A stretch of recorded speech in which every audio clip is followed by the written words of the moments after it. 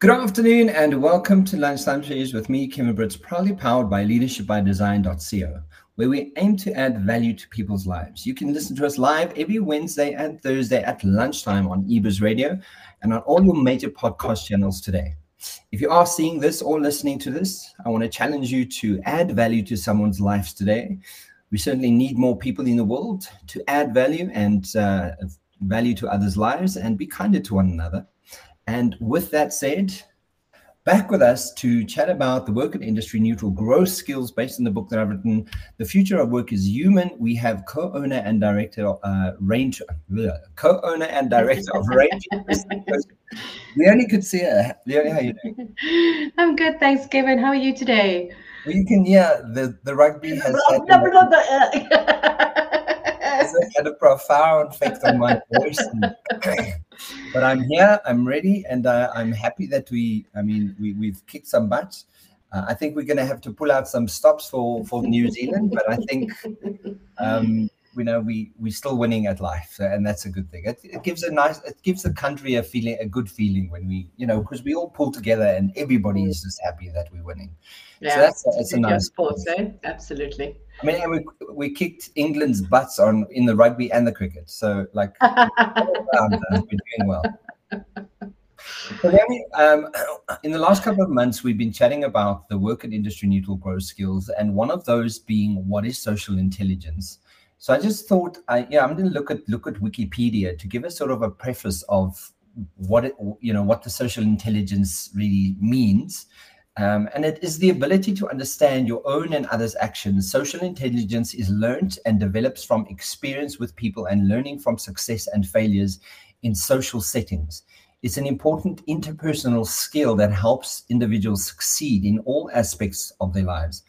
And this is one of the reasons why it's part of the future of work, and also the WINGS concept as one of those primary skills, because it is an interpersonal skill where individuals can succeed.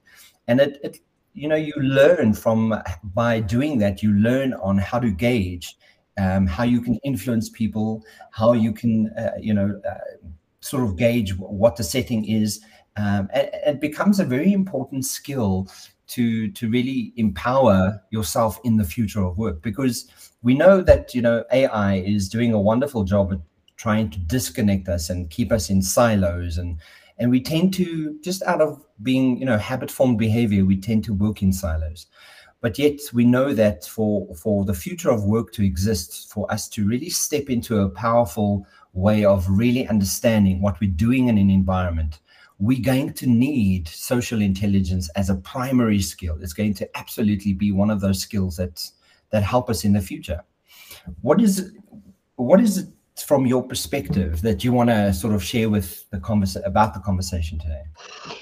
Yeah, social intelligence, or like I call it plain nicely in the sandpit, is, like you say, really critical for us going forward in this day and age. And it's not new. It is critically important. It is also one of the themes that I coach, probably apart from self-development and self-awareness. I coach around social intelligence, because I want to lead my organization, because I don't like my boss or my managers like this or like that, or I can't work with my peer. At the end of the day, when we step into the workplace, when we step into life, actually, no man is an island, and there's so many cliches that pops up in my head when I speak about this theme, but no man is an island, and ultimately we need the ability to be able to work with others, especially in business going forward.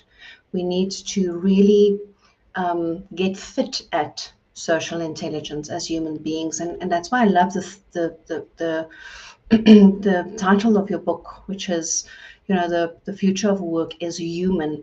It really places the emphasis on us stepping up, building fitness, really getting good at being human again, connecting and working together.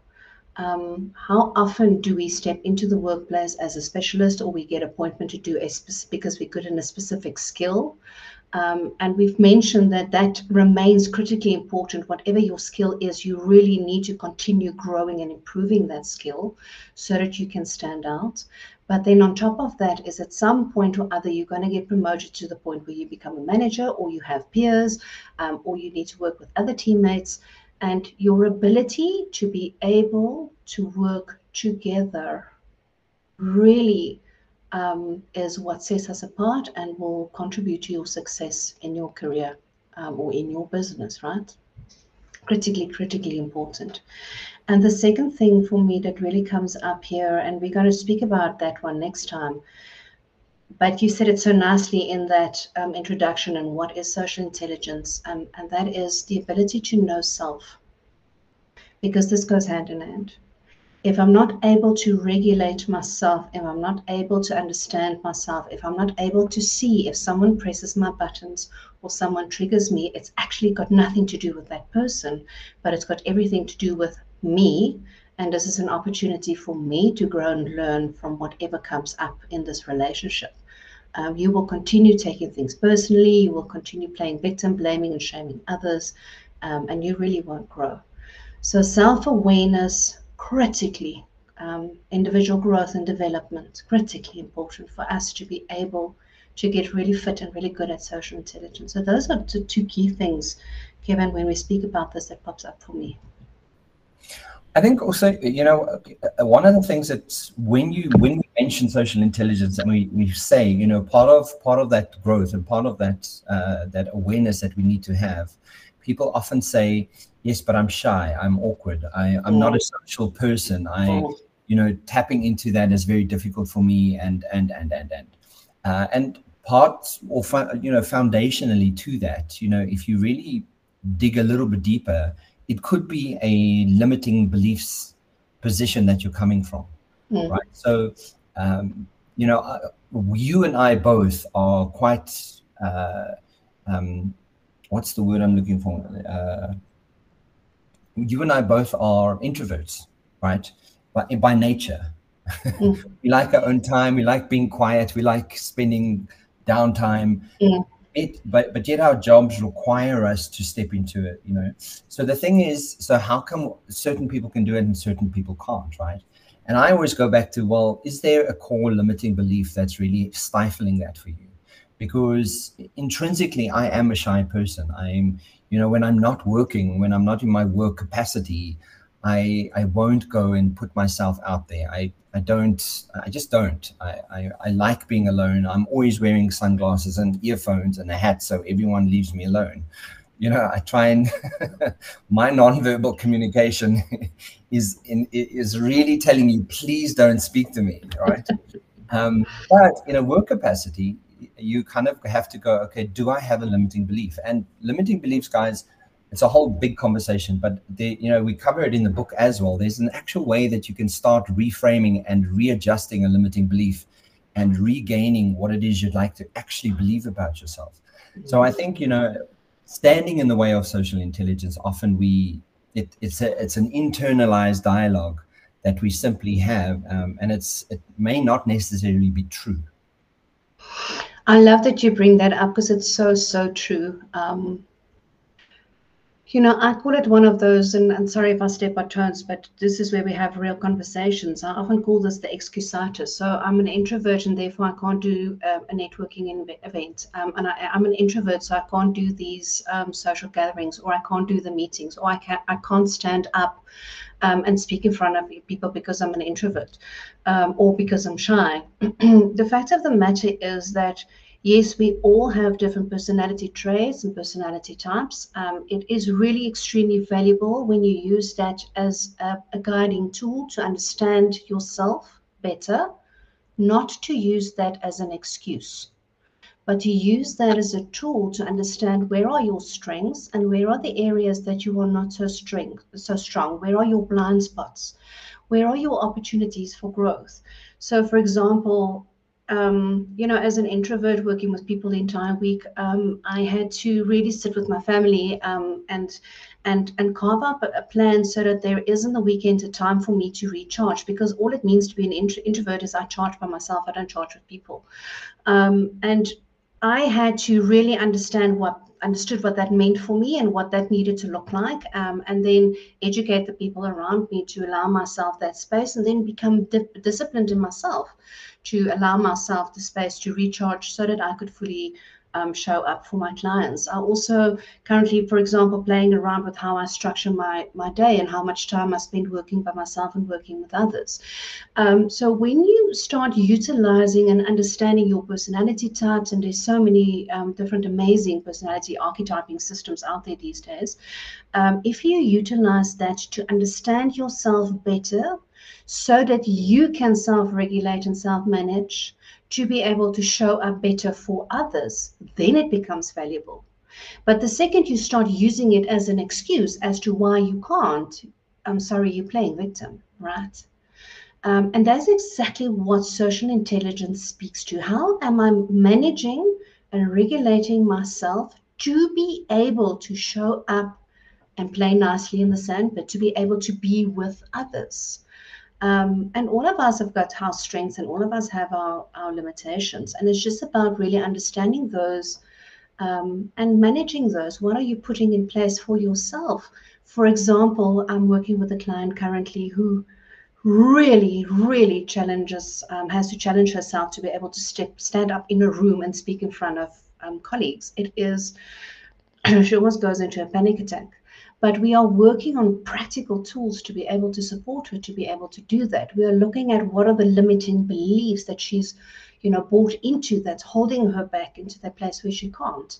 And it's so empowering to view this individual really stepping into her power and being able to be the master of her own destiny and overcome those challenges, overcome those limiting beliefs, to be able to show up in this work environment as the true leader that she is, right? And that is, for me, what social intelligence means.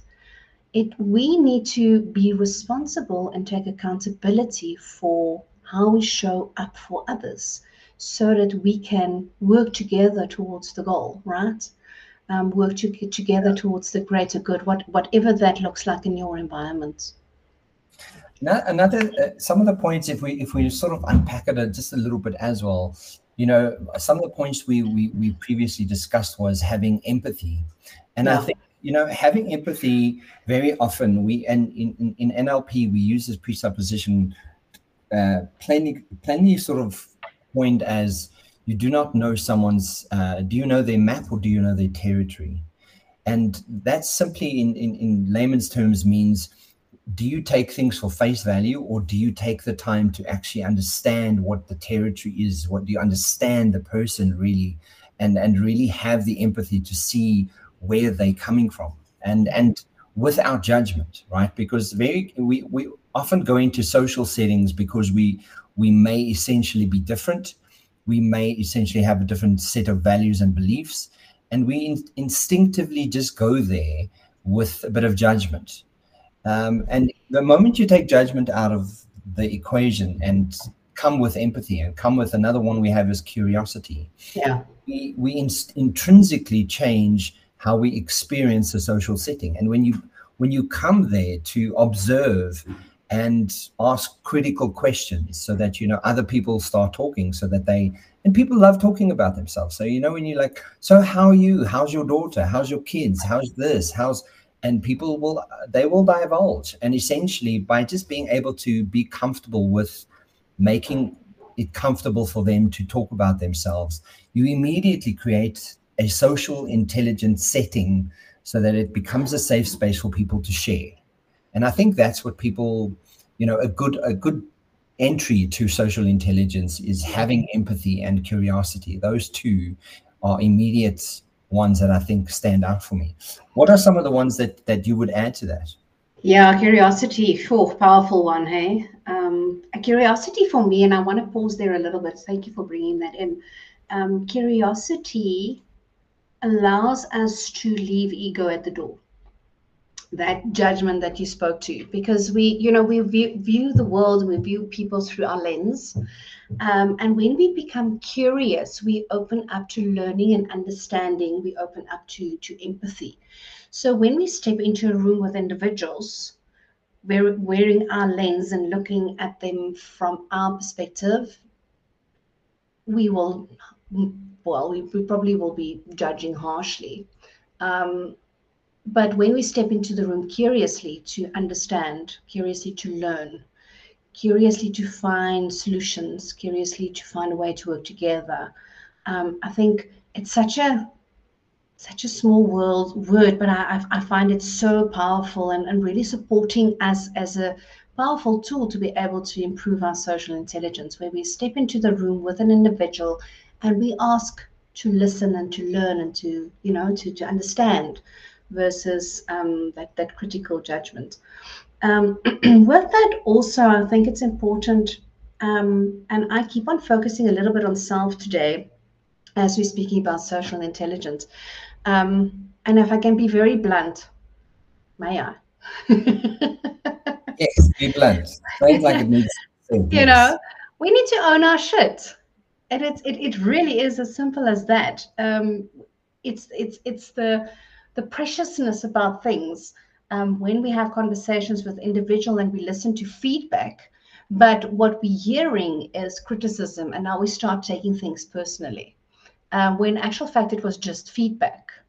And I think that is probably one of the big themes that we often address when we're working with teams, is the ability to give honest and real feedback, because often people struggle to give feedback because they believe the other person might perceive it as criticism and then feel hurt. So then they withhold feedback, which by itself is devastating in a business. You know, how the hell is people supposed to learn and grow and know when they're doing something right or wrong, or know when they're good at something or they're really crappy at something, if there's no feedback? So people withholding feedback is a huge problem. And then the other one is receiving feedback as criticism, and our ability to be able to listen to feedback and hear it as feedback is it's so valuable, because then what starts happening is we start working together towards the solution, versus being all precious about my feelings and what people are saying about me. And I'm playing this up a little bit. I'm not me intending to be disrespectful at all. It is really a big theme around conflict resolution in business, and feedback, growth and development of individuals. And this is a key aspect of social intelligence, and in my opinion, is our ability to own our stuff, to be able to work together towards the common goal in the organization, and the ability to give feedback for feedback, you know, which is playing the ball, not the person, and our ability to receive feedback and understanding that that is a gift for us to learn and grow from and improve, and to not see it as something that is hurtful and negative and gets us just to spiral down. Yeah, you know, another one I think that also really becomes a tool, and this is something I think, because it's something I often do, but I think it's something that needs to be practiced, is situational awareness, you know. And you have to see the context and the content of the situation. So when you're in the social setting, understand what context. If you're in a bar, you know, and everyone's drinking, that's probably not the best place for you to talk about a very serious conversation, or religion, or you know, like politics. It's you have situations. It's that old saying of read the room. Right? Yeah. But again, you know, in a work context, you have to kind of go, cool, you know, we are here to do a job, but do I know the people enough to be able, throw in a joke or two or have a bit of fun, but be situationally aware, so that you understand the people in the room, and you are more aware of how to conduct yourself in a way that is conducive to the situation, because it's context and content that you really have to be, you know, understand. But another one that I think that I just want to mention is we also need to look at our own confidence, right? And confidence in itself. And I think, and I bring this conversation in often with people, because confidence is not something you can just generally see people have or don't have. And sometimes we assume when someone is able to talk that sometimes they come across as arrogance, right? And the quickest way to sort of really understand what confidence is made up of, Albert Bandura, a behavioral psychologist, once unpacked this a bit through psychology and said, if we look at confidence, we look at the self-efficacy and self-talk, and how those two really work hand in hand with building and cultivating confidence. So when you cultivate confidence with yourself, in yourself, around how effective you are and how you're actually speaking to yourself, when those two are working hand in hand, you're able to be a little bit more socially intelligent, and it allows you to sort of step into a role and step into an environment where you are required to maybe be socially intelligent, right? And I think confidence very, very often is understated. And but sometimes people, because they don't get it right or they don't understand it well enough, they get confidence quite wrong, and they can come across as quite arrogant. But then there's also and that's why, again, you need to lead with curiosity and empathy, because sometimes, because I might have a confidence issue, I might see someone else as arrogant, and that perception that I have of the person could be a reflection of my own inabilities or limitations that I'm projecting onto this person based on the fact that I don't feel confident, but yet this person walks in there and they just have 110 things to say, and we go into that place, right? But again, bringing it back to social intelligence, if I'm not again aware of the situational awareness of what that plays out and where my strengths and weaknesses of, like you were just saying, then I intrinsically will stumble, and I will be the one struggling in that situation, based on the fact that I might not have the confidence, but I also don't have the social awareness of how this is playing out in real time for myself.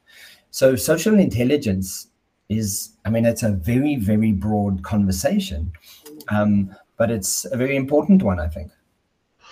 I love what you brought in there. I cannot agree with you more, because it speaks to really that knowing self, understanding self, the ability to place yourself in the situation, read the situation, own your own stuff, not take things personally, being able to when people press your buttons, it's actually not to do with them, it's everything to do with you. And to be able to recognize that and take responsibility for that, the ability to be able to listen, to hear, have that empathy, be curious. I think that really brings it actually also beautifully together, how you've positioned that. Kevin, you've also mentioned to me in a previous time when we spoke about this, the role that the 6 human needs plays within your social intelligence. Won't you unpack that for us as well, please? Yeah, I think, because it's such a useful tool, and because when you really start understanding the human sort of the core fundamentals of what humans really need, I think when you understand what certainty, variety, significance, love and connection, growth and contribution add to the situational awareness, is very often, people in a social setting, someone could be asking a lot of questions, and intrinsically you can go, what the hell, why are you asking? Is this is this an interview? What are you doing? Right? But it's essentially what could be important for that person is creating a lot of certainty, right? And they just, because they might not be sure of what the situation is, what's happening in the situation or the project or the whatever it is they ask a lot of questions. But certainty could be really, really high on their list of things or their list of needs for themselves, right? It's also, when people have a really great kind of suggestion of wanting to do something different, and very often we kind of try and box things and steer things into a certain category and say, well, this is how we normally do things, and we never step out of that sort of box that we used to. But again, what that does afford us is wonderful variety. And as humans, in a different, and we know this, there's so much science and behavior to support this, that when people are in a different environment, it affects how we believe and what we think about whatever we're discussing, right? So your environment can dictate the ability to think around information. We look at significance. You know, when you have a high need for significance, you know, for me, I know significance is high for me based on the fact that I do the work that I do, because I want to know that I've left some kind of legacy and I've made a difference to people's lives. And I feel quite significant when I know that I've heard that someone's gone through a coaching process with me and they're just achieving things that we didn't even dream up of. You know, that makes me feel really significant. And but also in a social setting, you know, when you're with your friends and your friends exclude you from something, then they make you feel insignificant, right? But it also ties back into love and connection. Love and connection is, we as humans, we need love and connection. You know, so if you tie that back to social intelligence, we are not islands. We do not function wonderfully well in a solo capacity. In context, in certain things we might, right? But as a holistic human and someone who's really interested in growing themselves and being taking a holistic approach to their lives, love and connection is a very important need that we need for the people who are closest to us, and being part of groups and being part of social gatherings. And I mean, the rugby, for example, as a country right now, we all feel so connected because we have this thing that we're so proud of, and that, you know, everyone's just connecting, and there's a lot coming out of that. But also the last two, with growth and contribution. Growth in itself is, and that can be anything in you know, networking events, and really understanding how important that could be to your social intelligence. Where growth could also be really growing yourself and growing your ability to maybe do public speaking, and you know, putting yourself out there, raising your hand and saying, I want to do the next pitch on the next project. And contribution in itself can be anything from charity work, where you're doing something for people other than yourself or your family, to contributing to a conversation, contributing to a social setting where you have an opinion and you raise your hand. And so that the human needs really tap into all of these areas of really understanding social intelligence in a whole, because you can really apply them in so many areas and in so many different contexts, that sort of it unpacks. And it's a really useful tool to kind of go, okay, cool. If I know that these are the 6 human needs, how do they really apply in a social setting? And how can I apply my own needs into that social setting? And I think that's, you know, really useful tool to actually kind of have in your back pocket. And you can go to my6humanneeds.com and you can actually go and do an assessment where it will give you your own highest need. But I mean, another one, Leonie, that we chatted about, which I just want you to touch on as well, is transaction analysis. And, you know, I mean, it's a fancy word, but it's really understanding. Well, you tell us what it's about. Great. Yeah, it brings it all together. And thank you for unpacking the 6 human needs, because I think it's so important for us. There are so many aspects that we as humans bring into the room. And it really is our responsibility to know ourselves and to be able to regulate and manage ourselves, to be able to show up as the best versions of ourselves, to be able to operate in that social environment, right? And then that next level that you've spoken so beautifully to is that, you know, in the same way that there's so many things going on for me, there's so many other things going on for all of the people in the room. And to be curious and to have empathy and understand that we are all different, and the gift that diversity brings us, right? Where we don't get stuck in this group think, but when we open up to how different we are and how, you know, we all have different strengths that we bring to the table, and allow people to fully show up in that way and contribute that towards the greater good. For me, you know, that's a winning recipe. And yes, I want to speak to transactional analysis because it is such a simple yet powerful tool, and a very practical tool, but to be able to navigate this in that social setup where we need to converse and we need to have the difficult conversations, or we need to do the conflict resolution, or we need to just ensure that we delegate effectively, or that we communicate effectively in a boardroom environment or with our team members. It doesn't really matter where we use this. Transactional analysis, also known as parent-adult child, speaks to the state that we step into when we communicate with others, where often, and I see this a lot with people in more senior positions, where there are a lot of deadlines and there's a lot of responsibility and accountability. The way that we typically show up almost is like a critical parent. I'm telling you what to do. I'm quite dictatorial. I'm quite critical. It's a command and control type of a style. And we will recognize this in ourselves, and we'll recognize it in some of our leaders and managers and peers, I'm sure. But what happens when we step into this state is that we trigger the child in the person that's on the receiving end. So now, because you are speaking to me like you are my angry mother, I'm going to be reacting like the stubborn teenager and going, well, what's the point of me doing it? It's not going to be right anyway. And you kind of get that, instead of the intention that is step into action and make sure that everything gets delivered and everything is on time and it's all in control, what you're meeting is a stubborn teenager in the room. And now it gets very frustrating, and here conflict starts arising. What we need to understand is that this style of communication we learned as children from our parents.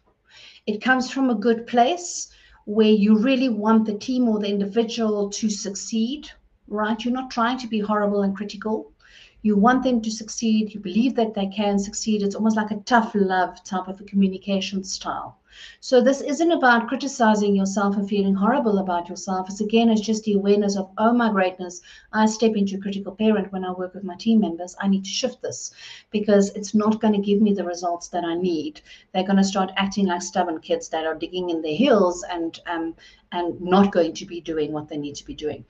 As we know, there are two parenting styles. So in the same way that we've got the critical parent, we also get the nurturing parent. We see a lot of this parenting style currently. Nurturing parent is, hi, shame foitoch. You can't do this. Let me help you. So the nurturing parent takes responsibility, tries to get rid of all of the obstacles, really make it as easy as possible, and save and save and save and save and rescue, right? What happens though when we step into this kind of a management style or communication styles, again, we trigger a child, but this child is the the free child. It is, I can do whatever I want to. There's no responsibilities, no accountability. And then when the balls drop, I throw up my hands in the air and go, "Ooh, rescue me." And nurturing parent jumps in and rescues, right? Which is also not what we want in a work environment. Understanding, again, it comes from a good place. It comes from learned behavior. So it's not about criticizing yourself. It's just about recognizing, how does this look like for you? Where do you go? Do you step into child or do you step into parent when you are leading and managing, right? So how do we shift this? First of all, become aware, because once it's in the awareness, now we can shift and change it. And then once we are aware, we shift it into an adult style. Now, what does this look like? When we step into the workplace, it's understanding that I have a certain skill set and the people that I work with have a certain skill set. And as human beings, we are equal. So I'm not going to try and rescue you, and I'm not going to tell you what to do. We are going to have an equal to conversation where we're going to have an adult conversation which calls you to account, which is very often a coaching style. Instead of commanding and controlling, it's an asking, which allows the individual to be empowered to make decisions, step into action, be responsible, and be accountable.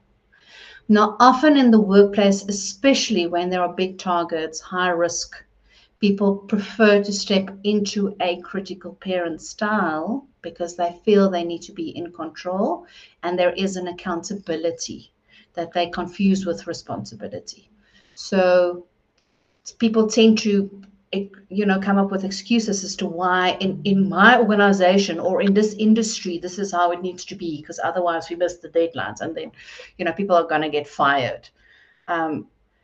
Where understanding that in actual fact, you are stealing the opportunity from the staff, the employee, the people that you are working with, for them to step up and own their stuff and grow their career. Stepping into that equal space of fact-based conversation, owning your own emotions, having a direct, honest, respectful conversation, often rather asking coaching questions, and empowering team members is really a way for us to get very fit at and good at social intelligence in the workplace, where people can work together, can collaborate towards the greater good in the organization. So it's a really practical tool to be able to support us in that social intelligence. Again, it asks for us to own our own stuff, right? And to self-regulate and to self-master. So, I mean, as you can hear, guys, Leonie and I would, we could sit and talk about this for hours. But I mean, chatting about the work and industry neutral growth skills, there are, I think, 2 more that we're going to be covering, if I'm staying corrected. But I mean, part of this is, if I have to take away from today's conversation and just listening to transaction analysis again, and also how the human needs, I mean, they so overlap the whole time, when you're coming from an adult space, you're creating certainty for people. You're making them significant because, immediately you're tapping into the fact that this person is important, this person's important. We're coming from the right positioning. So I think, to encompass this conversation, I think situational awareness and curiosity really, really stand out for me when it comes to social intelligence, because you have to read the room, you have to understand, how do I fit into in the context of this social setting? How do I fit into that? And what are the strengths that I can leverage? If confidence is one of them, or if confidence is something I need to work at, and then use these tools to be able to bring the awareness to the fore, because that in itself will lead the social intelligence within yourself as a primary skill. And the more aware of that you are, of how this impacts your environment, the far better you're going to be in the future of work, and how that impacts your teams, your successes, your abilities, why you're the next person for the job, kind of thing. That's a reason for it. What are your key takeaways from today, Leonie? Yeah, I don't think we need to add. I think you've really taken it together, so I don't want to complicate it more. I think you've simplified it beautifully. Thank you, Kevin.